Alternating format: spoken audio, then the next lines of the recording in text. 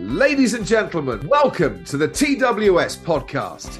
It's lights out and away we go. I got free sausages sent to me every week for a year. Brilliant. No, I never really got to a place where I could call Michael a friend of mine, really. Don't worry, guys, I'm back. Panic's over. I'm here. And it was Wayne Rooney who walked through the doors. And I remember him saying, just make the most of every moment. Hello, my name is Simon Lazenby and I'm a presenter on Sky Sports. You may have seen me present sports such as the F1, international rugby, England cricket and golf from around the world. However, I wanted to come and give you some information about the TWS Sports Podcast. The TWS Sports Podcast is the only podcast in the UK which is hosted by autistic students who interview some of the biggest names in sport. Each week, they speak to a different sports person and delve deep into their lives, talking about the highs and the lows of their career and what makes them a top athlete in their sport. The TWS Sports Podcast were voted the best sports podcast in the world that promotes social equality. They picked up that honour at the 2021 Sports Podcast Awards. So if you're a sports fan and want to hear these great stories with questions from some amazing young people who promote autism, then the TWS Sports Podcast is the podcast for you. Technoward School is a school for autistic children and young adults, and we have set up this podcast to provide our pupils with a fantastic opportunity to develop a range of skills whilst interviewing top sportsmen and women from a variety of sports. Joining today on the TWS Sports Podcast is a former professional rugby player. He's played for Saracens, Leinster, Ireland, and the British Lions. Welcome to the podcast, Paul Wallace. I hope I said that right. You have indeed.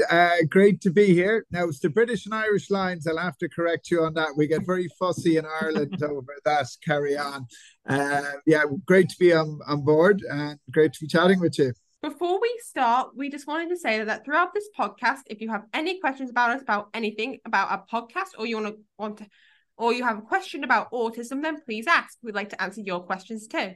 Very much. And I personally like to tell everyone that this is a conversation, not an interrogation. Right, okay. Yeah, I've had enough interrogations in my time. We'd like to start our podcast with some random questions before we start talking about your career. You ready? Sure. Okay, first random question. Who is the most famous person in your phone book? Oh, that's a tough one. Former captain Martin Johnson, maybe? From a rugby perspective, or Philippe Salah. Yeah, a couple of rugby guys in there. Francois Pinard. A few old teammates who were quite famous in their day. If you could trade lives with anyone for a day, who would it be and why? Oh, that's a good one. This one always gets people. Doesn't it? Yeah. I guess what would I like to be? I don't know. There's too many things I think I'd like to be, and but you look at all the repercussions. You okay over there? I wouldn't mind being the president of Ireland and just having meeting all my friends in Oris and Uachtaráin on the presidential house for a day. That would be nice. That'd be cool. Okay. But I think this is the final random question. I'm not so sure. If you could have any superpower, what would you have and why? Any civil power. Superpower. What would you have and why? Superpower. Wow. To make people happy. Oh, that's a nice one. Make people smile. Bring peace to the world. Thank you for answering those questions. Let's chat about your career. We want to bring you back to the beginning and talk about your childhood. What are your memories of growing up, and did you always want to be a rugby player?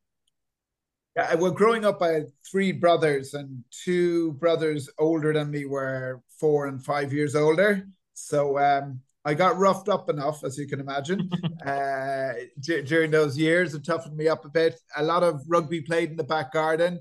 Sailing was probably the biggest sport in our family. We lived by the sea Monkstown in Cork, and my dad was Olympic manager, so sailing was very much probably the biggest sport in our family. And then Gaelic football. Went to a Gaelic football school earlier on, and rugby, but generally I think my physical size came into a favourite rugby, and I always enjoyed it, the camaraderie especially. And I guess my older brothers were playing as well. I wanted to emulate them, and sort of just the culture, I think, of rugby is what really drew me to that away from the other sports. But yeah, no, I still like to sail a bit. I have a bad ankle, so I can't really play any team sports anymore. Oh, no. That and old age, but there's some things you can still do into your 50s, like I am now. Out of curiosity, did you ever accidentally throw a rugby ball through a window? There was a few. I blame my younger brother though. So. Oh no! Yeah. You better hope your parents aren't listening now. They know it's you.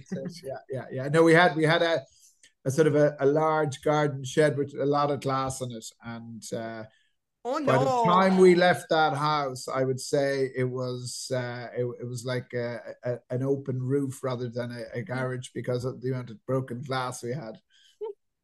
Oh no! Yeah. We also there was a wall we used to play tennis against, and that was right next to that. So that got a few tennis balls through there as well. The worst I did was dig a hole in my walls with a toy car. Okay, well done. That's and swing my door off my hinges. Okay, you started your career at Leinster.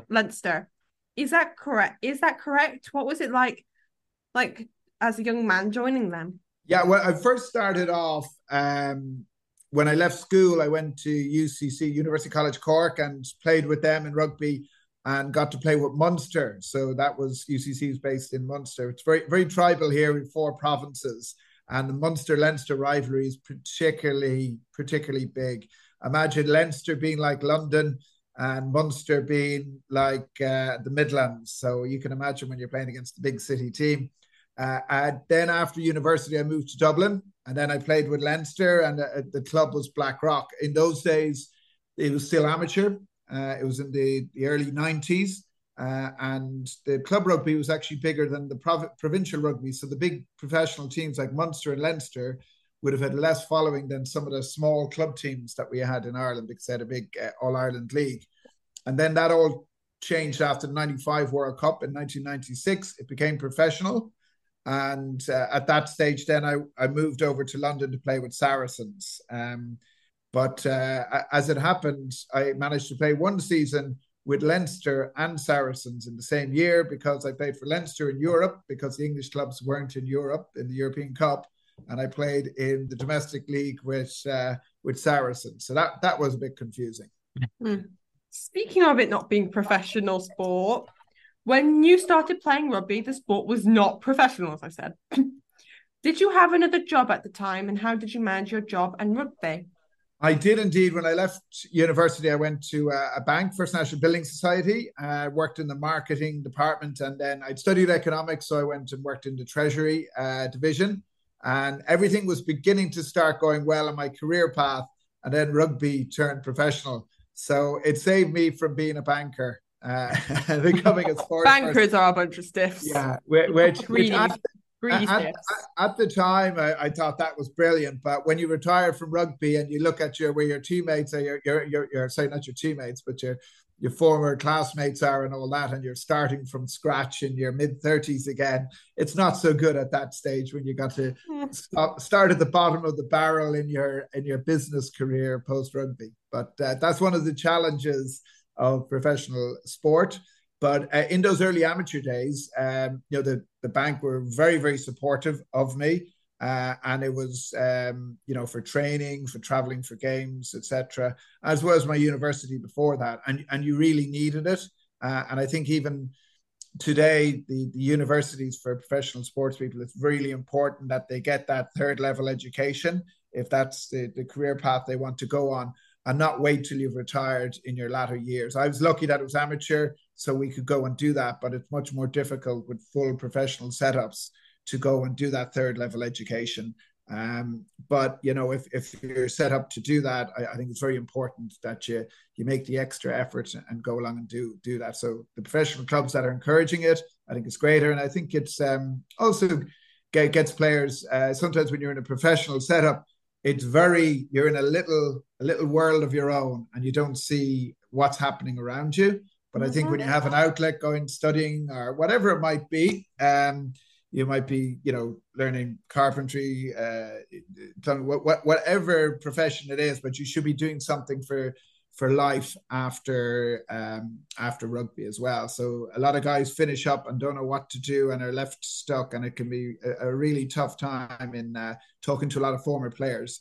You don't make the large, well, very few people do anyhow, players, the large sums of money that maybe you might make in soccer. So it's very important that it's only a part of your career, and post rugby, it's very important to have an area to slip into. What motivated you at the time to get out of bed every day in your early 20s? To get out training, is it? No, to get out of bed. Oh, get out of bed. Yeah, what motivated you to get out of bed? No, early 20s. No, it was always great.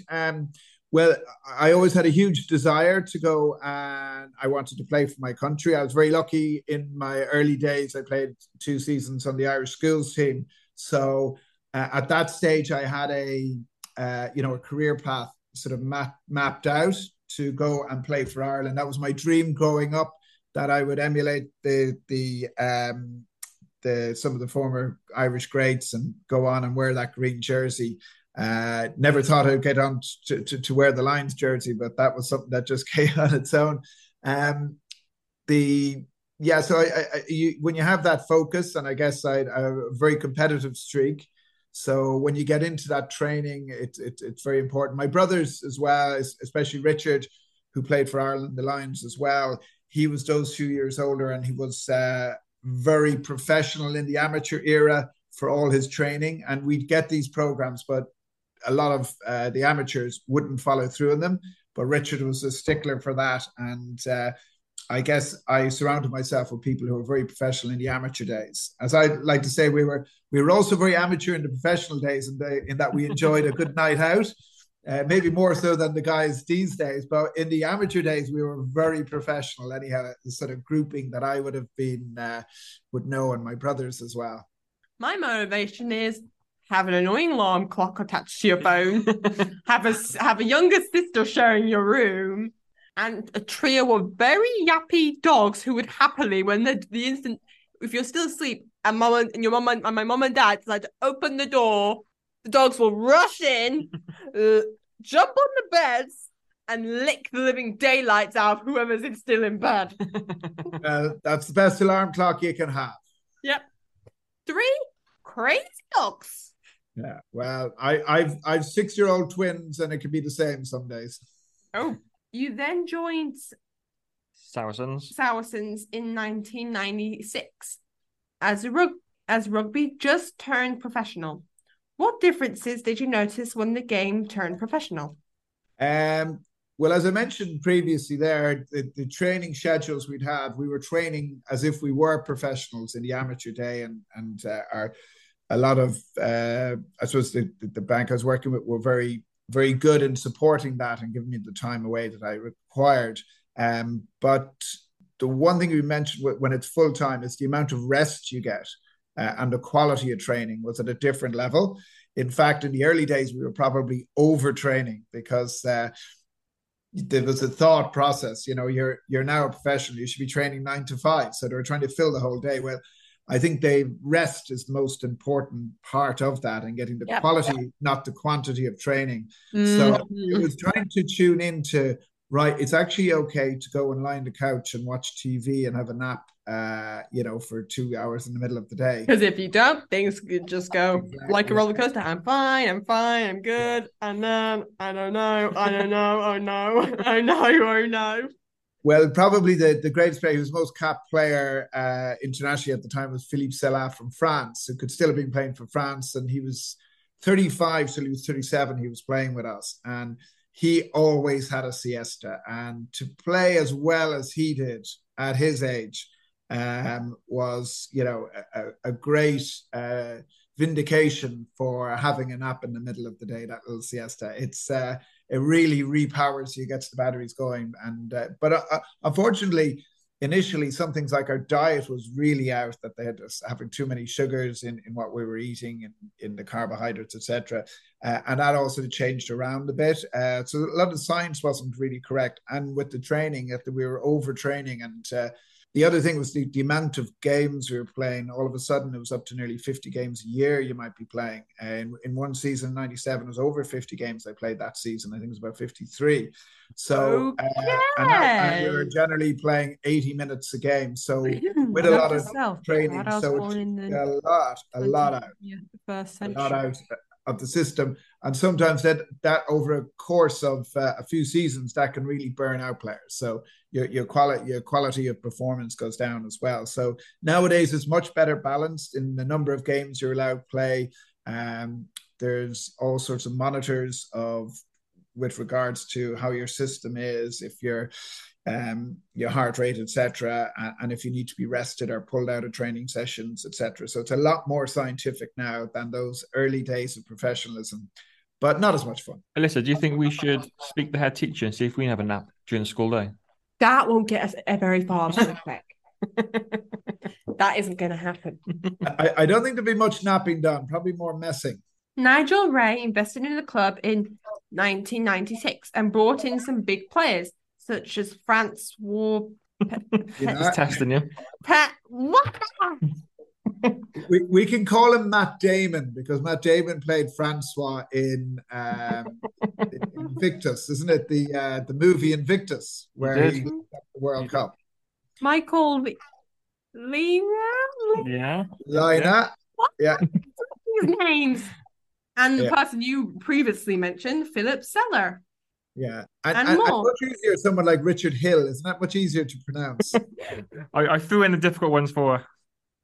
Yes. Claire. What was the impact of this at the club? And take us back to that time, please. When I arrived in '96, it was still an amateur club. It was just turning professional.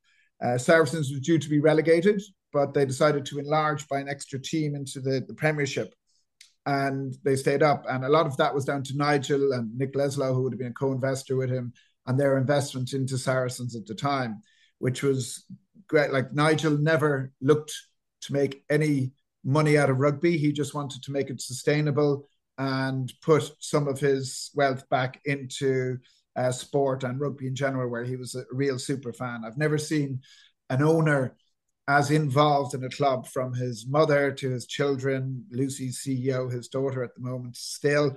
And it is, Saracens and all their success is very much down to Nigel and his generosity of spirit to rugby, and also his just love of the game. And it's done so much for England rugby as well, when you look at the amount of international and other countries that players have come through and played for. So I don't know where I was going, what the question was in the first place. So it was an amateur club then. So a lot of players were near the end of their careers. Some players who played for England, and they would train in the evenings. And then there was the full-time professionals who came in. They were on a part-time. And it was training at night under... The lighting was terrible. Francois, as you mentioned, came in and he managed to change a lot of this as director of rugby and demanded better training conditions, and there was a lot of movement in that regard. But also the experience, I suppose, the success. Our first game was against Leicester Tigers, who were the top team in England at the time, and we beat them from a team that was meant to be relegated. And from then on, we went very well. We were runners up by a point, I think, to Newcastle the following year, and won the cup. But it was really drawn from, I guess, the star players like Michael Lina, who's the top point scorer in the world, and Philly Salah, the most capped player, having those players, and then some great young players that went on to play for England, like Kieran Bracken, Richard Hill, Tony Diprose, and then there was an Irish, myself, my brother Richard, Paddy John. So we had a great chemistry as well with the players that had been in the club for quite a few seasons, and we blended seamlessly. We had I think a pre-season tour up to Scotland, to Stirling, and it was the fun. Like, all the international new pros that had come in completely bought into all the traditions with the court games, the drinking games, all that. And there was so everyone sort of bonded like that, as does happen in rugby on a night out. It's sometimes a way to get players together and enjoy each other's company and have that trust and respect for each other. so that blended, and then the following season after that, it went full-time professional. So unfortunately, there was a lot of players there. John Buckton was one, for instance, who played centre for England, and he had to concentrate on his professional career. He was 35, 36. He wasn't quite making the team with Philippe Salah there. So some of the younger players turned full-time professional. Some of the others maybe lost a year or two on their careers and went to play with a semi-professional club where they could still work because they knew they couldn't drop out of their careers just for a year or two at professional rugby. You made your Ireland debut in 1995 at the World Cup against Japan. Firstly, take us back to that moment where you found out you were selected for the World Cup. And then what was it like to make your debut? Spelling error. Yeah, it was great. I've been involved in around the Irish team for a while, but playing the front row, you tend to be you get into the national setups a bit later than maybe some backs or back row. So there was some players I played with underage levels internationally, and they were getting to make it, and I was getting a little bit edgy. And then I got called up for the 95 World Cup. I was the only on-cap player going there. I was 23 and got that first cap against Japan. And that was fantastic. It really was. We'd, got to witness the first game we had in New Zealand. The great Jonah Lomu was playing. My brother was marking him. And after he got ran over about 4 or 5 times. Wait, what? Him and the rest of the team. It was great just to be in Ellis Park to watch that Jonah first moment sitting on the bench, but to get the first cap in Bloemfontein where we beat Japan quite well was huge.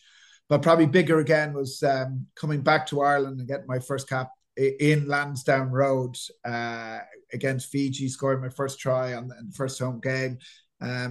It was great. It was you felt you'd made it, but then you got to go right now. You got to establish yourself in the team, and then that's when the real hard work begins. Ran over.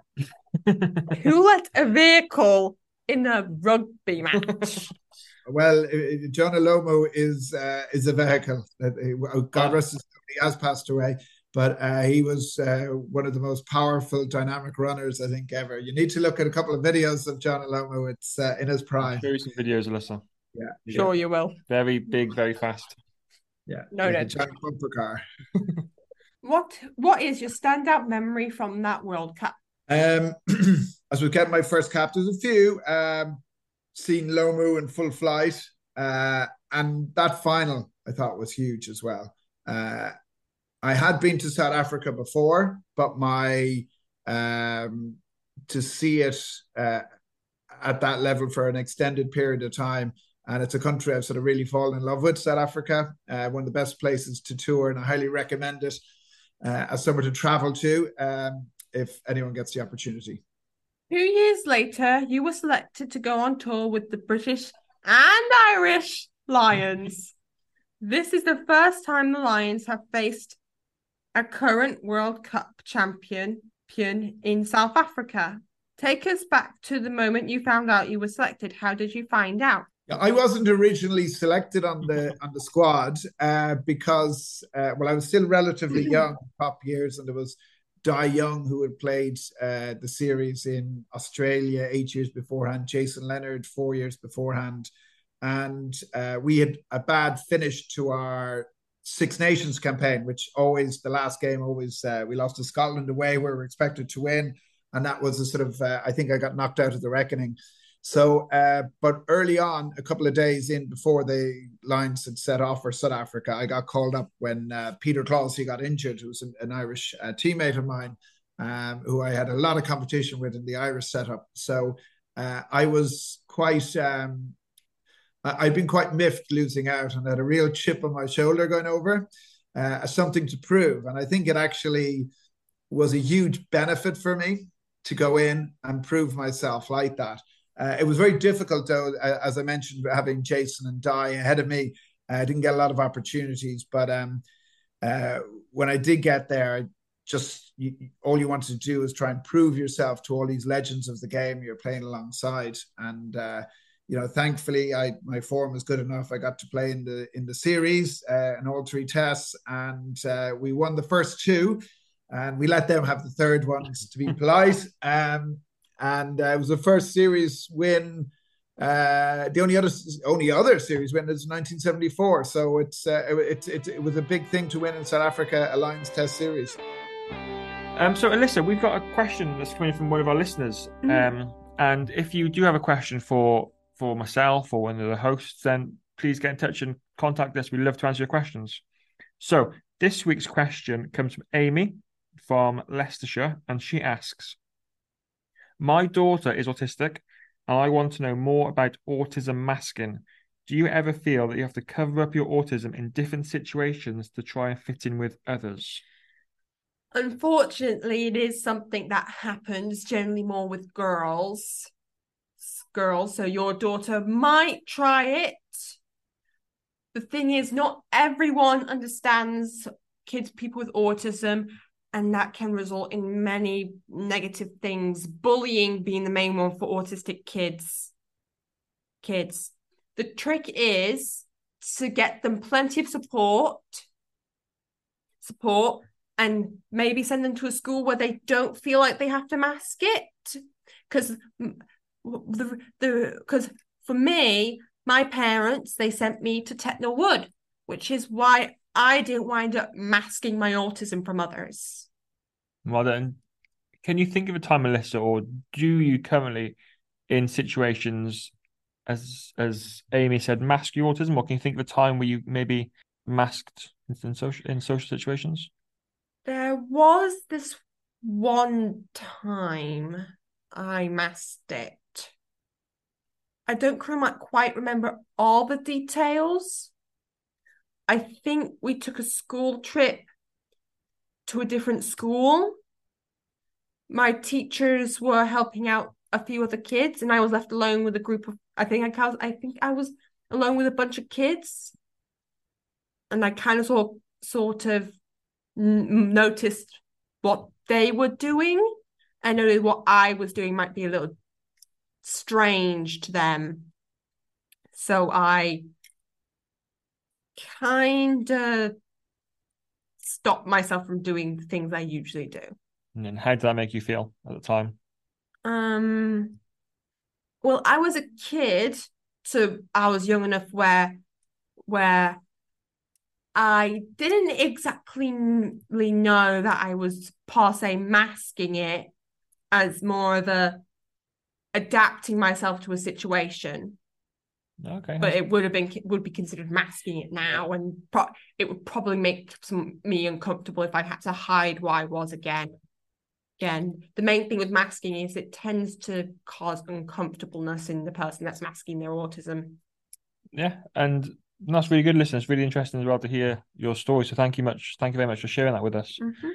And thank you very much to Amy for asking a question. And if you have a question about autism, about sport, or about anything to do with the podcast, then please get in touch. You can get in touch on our website, which is www.twsportspodcast.co.uk. There you can leave us an email. You can send us voice notes.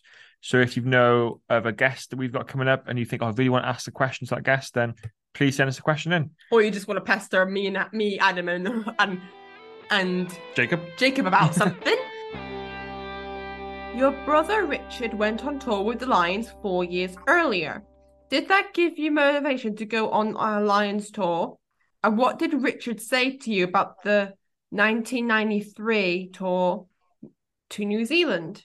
It was very amateur, actually, the 93 tour, and it was it wasn't seen as one of the great tours, and there was a lot of players that were on our tour from that. And one of the big issues was they split the team in two. So there was the team that was going to play on Saturday and the team on Wednesday, and it got very disjointed. And one of the things before we went on the 97 tour was we set all the rules, the players, set all the rules, the management asked us to. And then one of the guarantees was that everyone was going to get a fair and equal chance. It doesn't matter who you are to get in the test side. And I think that was justified when you look at a number of players, Tom Smith, the other prop as well, who unfortunately passed away a couple of years ago, and a great guy.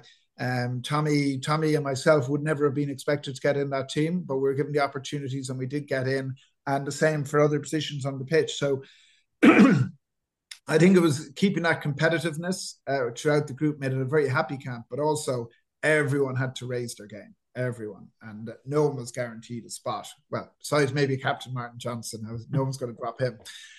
Too scary. So I think that was one of the big things. And for me, my last memory of the Lions before going on the tour was after my exams at university, the match at 2:00 in the morning, watching it and falling asleep at halftime, waking up when the game was over. And then next thing, you're on the tour 4 years later. It's funny how go from a student fan watching it to actually playing because of that 4-year gap. So, yeah. That 1997 tour had the famous Living with the Lions documentary. What are your memories of that and allowing cameras into the squad for the first time? Yeah, it was quite it made you a bit anxious. I was one of the younger, more inexperienced players, so I was avoiding the cameras. And so you won't see too much of me on the footage, but there was some great characters. John Bentos was a big rugby league player from Leeds, and he was hilarious, really was. And Doddy Weir, who again passed away. Unfortunately, we've lost too many players from that trip. And Doddy was fantastic. Rob Wainwright. Some players just really came to life with the camera and behind the camera. And it actually was a bit of a bonding thing as well. There was lots of pranks. You can imagine there was an awful lot that was cut out in edits. And it's quite a humorous documentary. I recommend you watch it. But the uncut version would have been much more entertaining again, I'd imagine. And entertaining, I assume you mean don't let kids watch it. Yes, no, it's all above board, Maybe not the unedited parts, but Which players do you think liked having the cameras there the most? Oh, no, there's quite a few. John Bentley loves the camera. He loves it. It has to be John, by a born entertainer. The Lions coach, Sir Ian. I'm testing you. You can just call him Geet. He prefers to be called Geet. Okay. Geet said that with Paul Wallace, you just saw him grow and do things in a Lions jersey. I think lifted him as a player and lifted the team in the way that he was playing. Would you agree with this?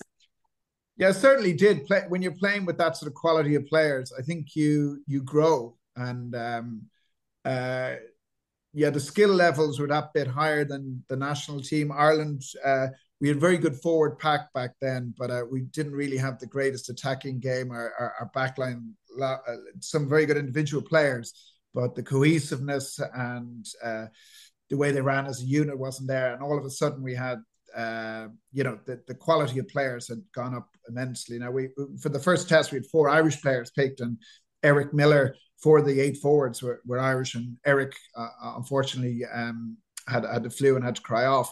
But it was great for us as well, because we'd been having a very unsuccessful period of time. But Keith Wood, Jeremy Davidson, myself. Jeremy went on to be the player of the series, which is the award that every player strives for. But once you're playing amongst that quality and the leadership on the pitch as well from the senior players and the management, Jim Telfer, Ian McGeechan, was just second to none. And we got levels of performance individually and as a team that we didn't believe we probably had. So we were surpassing our own expectations on our own performances. And I think that's all down to laying down the platform of the squad and how we trained and expecting just excellence. And when you think that's 100%, you find out it's not. There's another 10, 20. Your 100% is only 80% or 90%. And you find those extra little bits, and that's what wins big test matches, especially against the likes of a world champion, South Africa. We just want to stop with the questions about your career for a moment and play Would You Rather game. You up for that? Oh, I play it every night with my children. Yeah. You ready? Yep. Night in or night out? Nowadays, night in. True. I was always a night out man up until a couple of years ago, till I had children. Well, they're all they're both 6? 6, yeah. Beach holiday or city break? Beach holiday. Would you rather talk to animals or speak every language? Talk to animals. They're much more interesting. Okay, Mr. Doolittle. Would you rather explore space or explore the bottom of the ocean? Bottom of the ocean. Okay. Would you rather go forward 200 years and see your future family or go back 200 years and meet your ancestors? You know what? I'm a bit of a history buff, so I think I'd go back 200 years. Okay. That's all with the would you rather. We have a list of people who you have played with at some point in your career.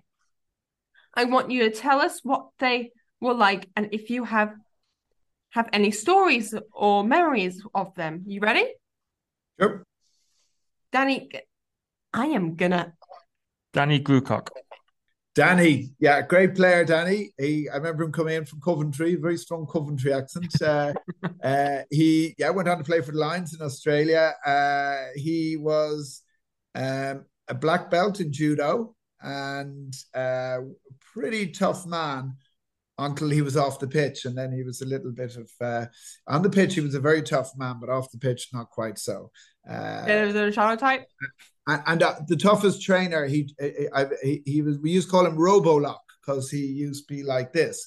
But his coordination. But he worked so hard. He would always stay after training longer than anyone else, practicing his passing drills and that. And it brought him onto the England team and onto the Lions as well, just from that hard, tough work ethic. Leo Cullen, the polar bear, we called him. Leo was the lions, not polar bears. Yeah, oh, he looks like a polar bear. Definitely very blonde hair and the same sort of hodge. He's a great guy. One of the smartest rugby people around. He's coaching Leinster now to a lot of success, albeit should be a few more finals won. But he was great. He one of the hardest working guys on the pitch. He wasn't the naturally physically the best second row around, but he was always so important to a team, doing all the on-scene work and just his rugby intelligence. Incredibly smart rugby player. And the only person I've ever chatted to before he retired and said, you should be a coach. Because I think a lot of people go into coaching just because they can't think of anything else. But he's so well suited for it and he's doing a great job. Trevor Brennan. Oh, this is going to be good. If you're laughing, the Barnhole Bruiser, one of the great raconteurs of all time. He'll never leave the truth get in the way of a good story. He a character is the best way, and one of the toughest tacklers, probably the toughest tackler I ever played with. Very successful. Well, he was just on the fringes in Leinster and Ireland, but really made himself a huge name down in Toulouse, winning French championships, European Cups, and just an absolute character. You're always going to have fun when you meet Trev. You mentioned there 3 nicknames there. What was your nickname? Mine was sort of a boring one I was never able to shake off, which was just Wally. Pure old Wally. Wally. Yeah. Standard. Wally, like the robot? The cute Wallace little Wally. robot that recycles a lot? Yeah, it wasn't good growing up in the 1980s when you had from Fools and Horses, you complete Wally. So it wasn't the best nickname to have, but it was never able to shake it off and still have it to this day. Or Wally is in the guy that you have to try and find in a book. Well, that guy as well. Some people, I found it difficult to find me when I want to go missing. What is the one memory that sticks in your head the most that happened off the field on the 1997 tour? Off the field. Ooh, you're not allowed to talk about most of those incidents. Let me have a think. Do you know what it was? After we won the second test, we went up to a place called Vanderbilt Park. It was in the middle of nowhere because they thought it was going to be so much media around. We wanted to make it very difficult for the media to get to us. It was up in the Vaal River, very far north of South Africa. We got there, but we'd won the series. So we wanted to go on a night out. So Tom Smith, God rest his soul, Jeremy Davis and myself got one of these combi vans, a minivan, and we went that we had for being driven around to training, etc. And we went out and looked for a bar. We couldn't find a bar anywhere till we came across a falling down wooden shack above a gas station, and it had a Line Lager sign on. So we said, this is great. So we rang the guys and said where we were. So they all arrived in. So first the three of us went in and said, all these guys in army fatigues, real countrymen, Afrikaners, big men. And they say, who are you guys? And they said, we're the Lions. And they all laughed at us. And they couldn't understand who we were and what we were doing there. And then all of a sudden we had Martin Johnson, Jeremy Guscott, all these well-known, Jeremy who just landed the drop goal to win it, Scott Gibbs, all these guys coming in, all in to have a few drinks in this little shack in the middle of nowhere. And they still wouldn't believe we were the Lions. But when we were leaving, they said, here are the keys, leave them to the letterbox when you're leaving. Well, that was great South African hospitality and a great way to, when you're in a city after you win, to celebrate together. It's very difficult because guys are going left, going here, going there, meeting friends that are down. But to have us all stuck there, it was a great evening. Unfortunately, it probably led to a few guys crying off and not playing in the third test that we lost. But, Test series need to be celebrated. 1997 is the last time the Lions won a Test series in South Africa. What made the Lions team so good to go to South Africa and beat the world champion? I think it's characters that were in the individual characters in the management and the players, a selflessness to play for each other. And leadership of Martin Johnson, and the intelligent game plan of Ian McGeechan, the hard-nosed approach to Jim Telford. There was a lot of components that went into it, but I think one of the main things is everyone was given a fair fighting chance to get into the test team. And it meant that everyone was united as a squad and everyone was just happy to play every minute they could for each other. How has the role of a prop? Yeah. Don't you mean pro? Prop is a position in a prop changed over the last 20 years? I would have always been myself, and Tom, who actually played on that tour, would have been quite loose players. We played a lot of sevens rugby and played, both were former back row players. So we had good handling abilities. But even by that standard, nowadays, when you look at the passing skills of props in particular, is just huge. Their mobility around the park is probably improved as well in general. Some teams are just big physical bruisers still, like it used to be in the old days. But I think for the top teams, there's a lot more asked of them, and it's not just the set pieces anymore. Back in Ireland now, and then you had a home World Cup where you played all of your group games in Dublin. What are your memories of that, and how was it different to the 1995 World Cup? Well, it was professional. We had a lot more time together beforehand. Unfortunately, we didn't have a very successful World Cup. We were knocked out by Argentina. We started off well with a record score win against the US. Australia went on to win it. And we had a tough fight with them. The scoreline was a bit flattering for Australia, I thought, at the end of the day.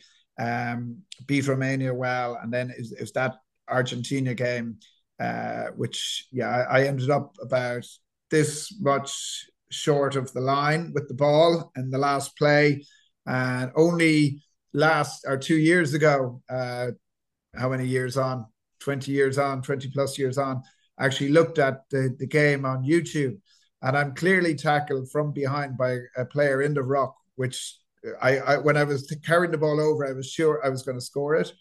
And I couldn't understand until I saw that one of them illegally did that. So it should really have been a penalty try and we should have gone through. But these are referees' decisions. And back then you didn't have the same video analysis and social media. So there was nothing really made of it. But it was very disappointing. It was great to play that time of year in September. The sun was out. The supporters in Ireland were great. But ultimately, it was seen as a big failure that we didn't go on further.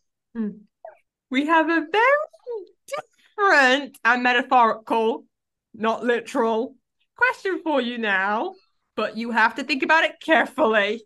You up for it? Go on.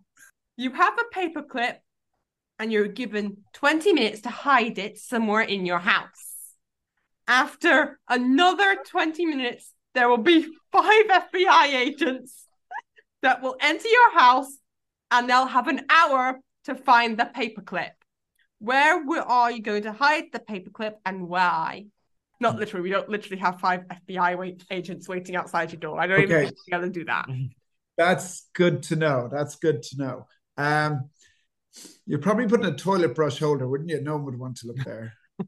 You'd be surprised. That's the FBI. The FBI are known for tearing houses apart until they find what they're looking for. A great one.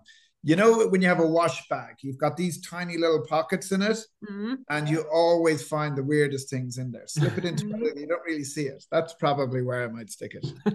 I hope no one's coming into my house now. Well, if they are, you'll be prepared. Yeah. Ireland have never got past the quarterfinal stages of the World Cup. Why do you think this is? Well, I think we were very unfortunate this year. We were certainly, there was any one of 4 teams they could have won at England weren't far off that. But I think France, Ireland, South Africa, New Zealand were all at a very similar level. A couple of referees' decisions in the scrum, personally, I thought was the difference between Ireland and New Zealand in that quarterfinal.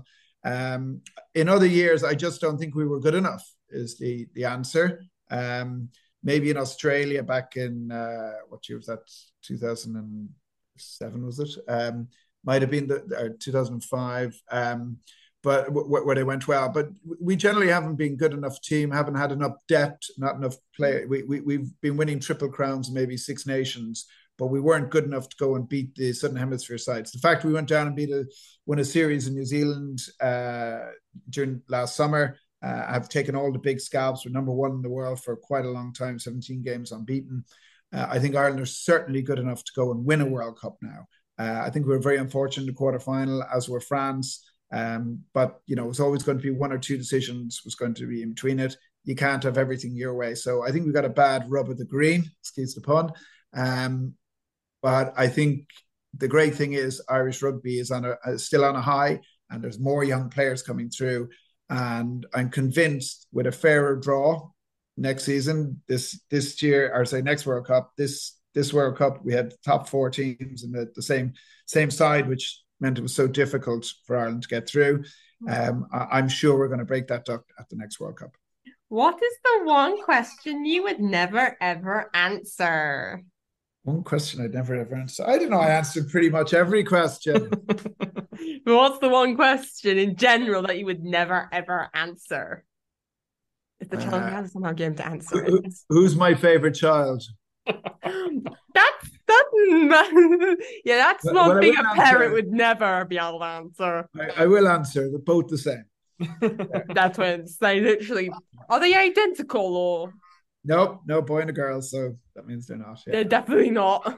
They were identical. I joke saying, well, twins are technically DNA copies of each other that just went down twice. Yeah. Okay. You retired in 2003 after a number of injuries. How did you feel about the retirement? I was pretty upset at the time. I was quite young. I broke my leg when I was 29, and I wasn't quite right for the next couple of seasons. It was about 6 to 8 months recovering, and then got back playing, and then it wiped out completely. But yeah, I felt I had a lot to prove, a lot more to do, and I felt my time had been cut short. But on reflection, I was very lucky to have a lot of success in my career in the earlier years. So a lot of players have gone a bit further than that. Every week on our podcast, we like our guests to ask questions to each other. So we get a guest to ask a question, but they have no idea who the question is going to be for. So we get some rather strange ones asked to people sometimes. This week's question comes from our previous guest, who was a former Lions teammate of yours, rugby player Tim Stimpson. Tim Stimpson, or whatever, who asks, what do you feel the most guilty about in your career, and what would you go back and do differently about it? I don't. Do I have anything that I'm guilty about in my career? Missing training sessions would probably be the only thing. Yeah. Could you do the same, please? Can you think of a question for our next guest? But we aren't going to tell you who the guest is. The question can be anything you want. Yeah. What is the greatest moment in their career? I would just like to say a big thank you again to everyone who listens to our podcast. We really appreciate it. Please continue to leave reviews and pass our podcasts on to your friends and family. Thank you so much for taking the time to chat with us today, Paul. We really enjoyed speaking with you, and it means so much to us as a school to be able to have the opportunity to speak with you. Thank you. Many thanks. Absolute pleasure. And good luck with the rest of your podcasts. Okay, Alyssa. So Paul's just gone. You did that all on your own. So Jacob isn't with us today. So you had a lot of pressure of interviewing Paul on your own. How do you feel it went? It went really well. He was a ton of fun. He was. What was your favourite story or your favourite thing he said? The favourite thing he probably brought up was the incidents with the little shack. Yeah, that sounded quite good. I can imagine it. I've got this picture in my head now of a little shack in the middle of South Africa, and you've got 10 British and Irish Lions coming up for a drink. You've got these massive 6-foot+ men and in this little tiny shack. And they're like, And the barman just gives them the keys and says, just lock up when you're ready. Yeah, I can imagine a lot of beer was drunk that night, and a lot of people said things they shouldn't have. probably did. Alyssa, well done. You did a great job. And also, Alyssa, coming up very soon is our 100th episode of the podcast. Wow. I know. So I think on December the 12th, we'll be releasing our 100th episode. So this is episode 97. So we got this and then 3 more to our 100th. And that'll be a very special one, especially for people from Wolverhampton. We got a great guest for you in a great location. So that's a big one. And that is the school bell going. So I think that's time to wrap it up. Yeah, I would say so. See you later. Bye-bye. Till next time. PicturePath is an award-winning visual timeline app that's empowering individuals with autism. This free app provides a simple way for users to plan out activities, such as going to a match or theatre, using structured timelines that reduce stress and anxiety. Users create a visual timeline that caters to their specific daily needs, allowing them to prepare for activities, events and routines. PicturePath provides a structure that enhances communication, promotes independence, improves memory recall, and supports users to manage their day with confidence. Whether for personal use or in educational settings, PicturePath is the ultimate tool for individuals with additional needs, empowering them to manage their schedules, track progress, and enjoy more activities. PicturePath. Download the app today. The TWS Sports Podcast combines autism and sport. This unique podcast is hosted by children with autism, and each week they interview famous sportsmen and women from around the world. The TWS Sports Podcast takes you deep into the sports star's career, their highs and lows, what happens away from the field of play, and so much more. This podcast is available on Apple Podcasts, Spotify, and all other podcast apps. The TWS Sports Podcast, where autism and sports combine.